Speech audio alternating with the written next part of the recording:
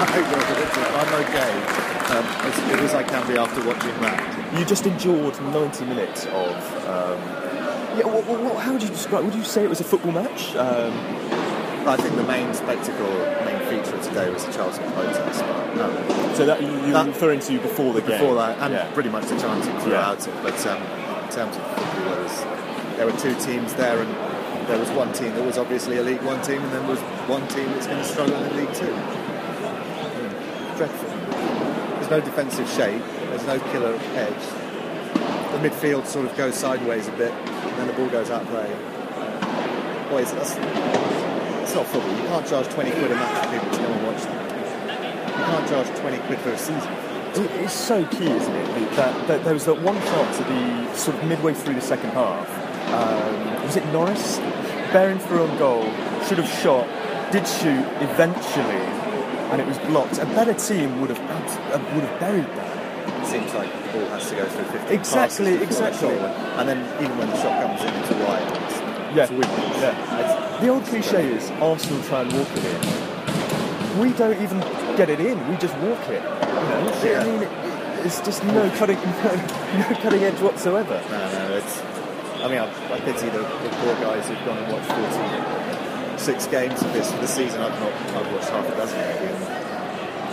That today is. I mean, you're never going to inspire anyone to come and watch your football club if you're going to produce that.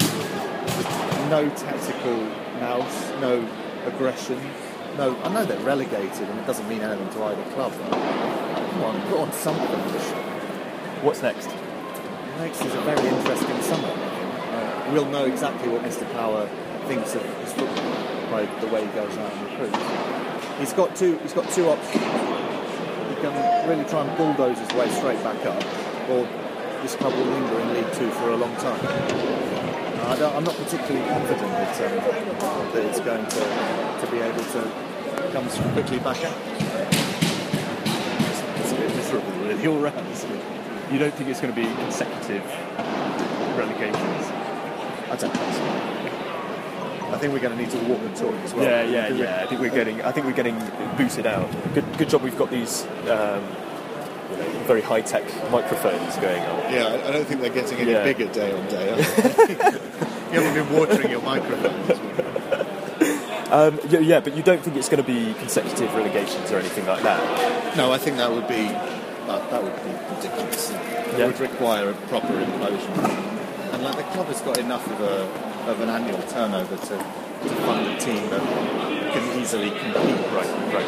But it needs the right recruitment, and the recruitment has been dreadful for over a year. I mean, since Michael Standing's role behind the scenes has come back and has disappeared, really, the recruitment has been so we'll find out how good he can be recruiting League Two players, because he's a very specific type of player for League Two as well. Physicality, and which is pretty much what you look at the squad today and you compare it with the Charlton squad. To kind of quite tall players, good on the ball, but can shrug players off, and that's we don't have that. There's not one player that, even Thomas, who's a big sort of player. Yeah. I mean, look the number of times he got turned. On the edge of the penalty area. There's not a physical element to it. I quite like Dion Conroy. I think that he could be quite decent. I was really impressed with him today, actually. But otherwise, there needs some bulk, some directess. Everything that wasn't there today is exactly what's going to be needed to get out of League Two, because it really is pretty crap football down there. With the most respect to those teams who do spend their time there, it's really not good football. We've seen that in 2006 and 2011 when we've gone down there. The way to get out of it is directness, physicality, balls down the wing, put a cross in, put it in the goal. That's what Di Canio did, that's what Sturrock and Wise did. So hopefully that's what we'll do, but I just don't think that Luke Williams has it in him to do what's required. I don't think he should be involved with the football club, to be honest. At all? Not even not as a manager. I mean, he's obviously got a lot of good elements to his game. Like when they got to the playoffs a couple of years ago, the players raved about his attacking drills and working on deflected crosses and where the ball was going to end up. Andy Williams scored a lot of goals because of that sort of work. But since then, I mean, look at today and think about what defensive shape work have they actually done during the week to be able to put on a performance like that where they are gaping holes all the time, whether it's from set pieces or from open play. What do they do during the week? Yeah. Are they working defensively or not? And I look at that, and either they're not working defensively or they're just not doing the right thing, and it needs a proper defensive-minded coach to be in there. Yeah. Like, work with him, fine, but that something has to change. Well, a lot of things have to change with this club, but to get out of League Two, it needs a complete mindset overhaul in the way that we go about preparing a team. So we'll see. He's got however many 3 years left on his deal, so I don't think he's going to walk away. And I don't really like to see a manager sacked or a head coach or whatever he's called himself. But it does. Something needs to happen, surely, in the backroom staff. Yeah, well, I think we need to add even whether he steps back. Look, the one time where they looked to be a little bit of an up was when Lingy was in there, and I don't know. I mean, that would have taken away having to front up to the press, which Luke doesn't like doing, and been able to work to the side and get on with it. And he appeared a motivator as well, Martin. You know, someone. Well, he's also he knows the club. Yeah. He loves the club as well, and he's had some good times with it.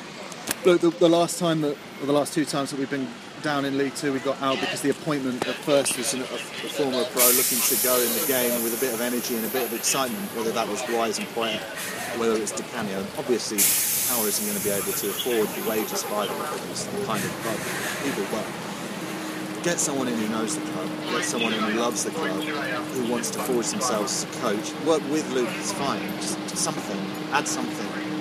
There's got to be some energy, some spark, some belief. Got to give the fans something to really claw into at the start of next season, and they've got to make their business early in this window, because there's so many times now we hear from Lee Power, it's going to get done early, and so many times we get 4 loanees on deadline day and a free agent.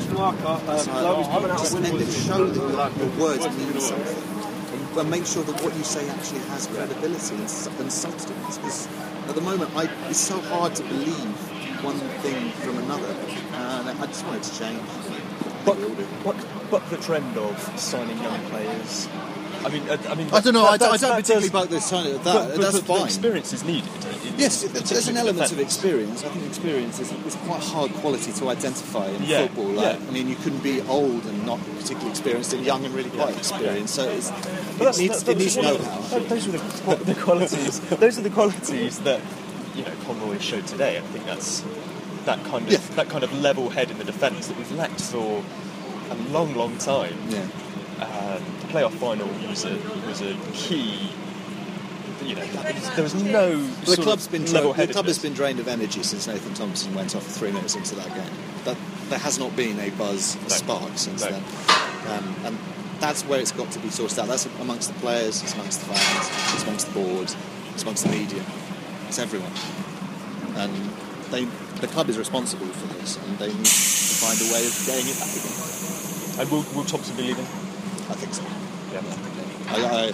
From what I hear, then he'll be gone, which is sad, and it's sad that he hasn't been able to leave the club in the way that everyone really would want him to, because he's been a fantastic servant for his football club. But it sort of sums up the season, doesn't it, that your stalwart leaves by walking around the valley after a 3-0 defeat with a protected boot on his foot.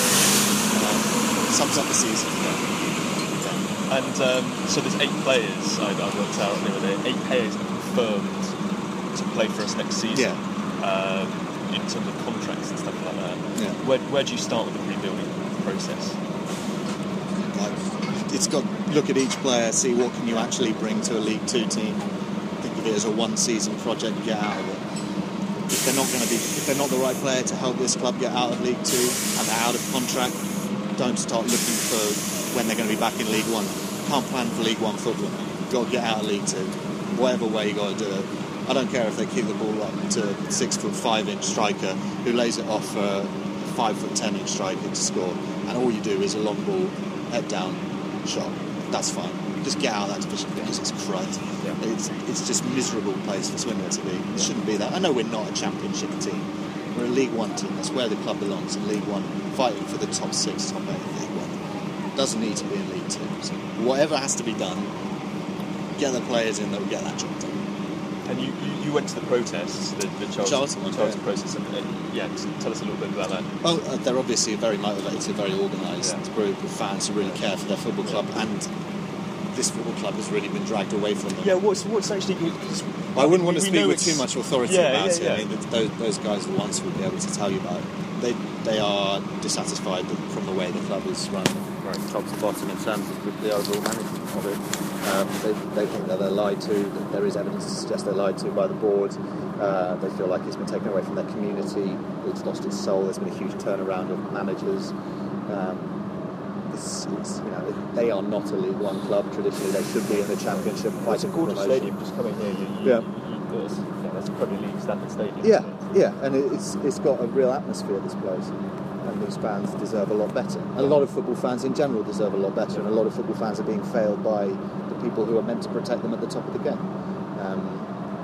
And this is one way that they can show it, and they do it very well, and they've done a number of different ones. And these guys go over to Belgium, to his hometown, and protest there, and hold mock funerals. And it's the only way that people can get attention nationally. Try and put some pressure on people to if not, they don't have any legislation or any rules or whatever. The EFL can't force them out, but they can tighten the grip and they can tighten the restrictions on people who can get into football clubs. So hopefully people like Charlton and Orient, the protest, Blackpool, Blackburn, Morecambe, everywhere that has had these issues, will show that things need to change in football, and there needs to be proper governance. The governance structure of the EFL it's up for debate whether it's fit for purpose, and these sorts of protests highlight that. I worry that it's not going to change anything for Charlton because they need him to sell, and for him to sell, then he needs someone to cough up the amount of money. And he's wanting 25 million quid for the club, plus they retain the leasehold of the ground. So I don't know whether it will work. I hope it does. It's horrible to look at this, because you're meant to, as a football fan, come to football for pleasure. It's meant to bring you joy and bring you fun. Being here today, I mean, yes, they scored some goals and the Charlton fans enjoyed the fact that they won the game 3-0, but in general, this place was full of misery.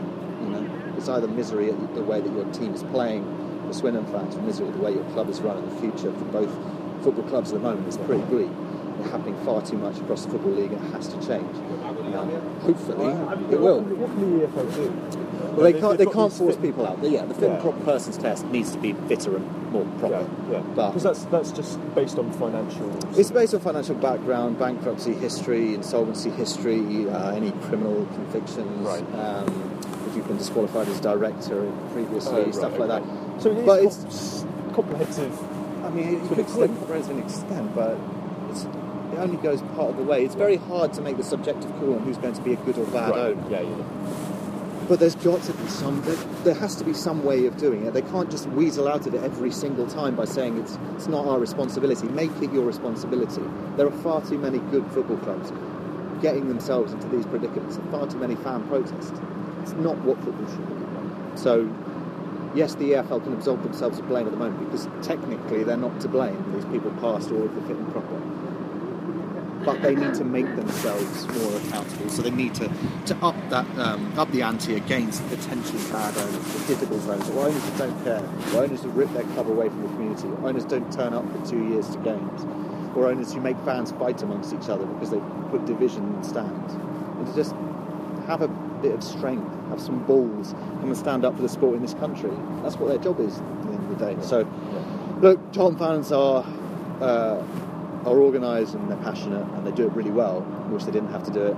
I hope that Swindon doesn't get to the point where we have to be like these guys are. And that's up to Mr. Power, and it's up to Mr. Power to do it this summer, to show that he doesn't want 1,000 fans stood outside the county ground at the end of next season saying that we're desperate for him to leave. So fingers crossed, hopefully come August the 5th when it all starts. This time next year we'll be celebrating promotion. I hope so. I think we all hope so. Yeah. Do you have any updates on the stadium? No, I can't give you any of that. No. There was a meeting last week which I haven't been got up to speed on. So until I'm up to speed on it, then I can't really give any more. And when is the next trust meeting? There's a public meeting in Old Town, the Mecca, in May. I forget the exact date off the top of my head, but there'll be plenty of literature on the Trust website beforehand, which will be a full update with members of the board there, and everyone will be able to ask questions about how far along it's come and what the state of play is. But we should by then know what the council want and what we will have to work towards. And with that goal in mind, hopefully it'll bring a few fans together, and during their 2 months of downtime without any football, maybe we can do some fundraising and start to really get that rolling, and maybe come August we can really be in a position to say, yeah, we can us as fans, we can buy our team's football ground. That would be a pretty big message for us. So yeah, it's a busy summer for everyone. Well, we'll look out for that. Sam, thank you very much for meeting me again. You're very welcome. And hopefully we'll do a couple of podcasts over the summer. Yeah, sort of have a look at the players that we bring in, the many players that we bring in. Yeah. and I'll see you soon. Lovely, goodbye.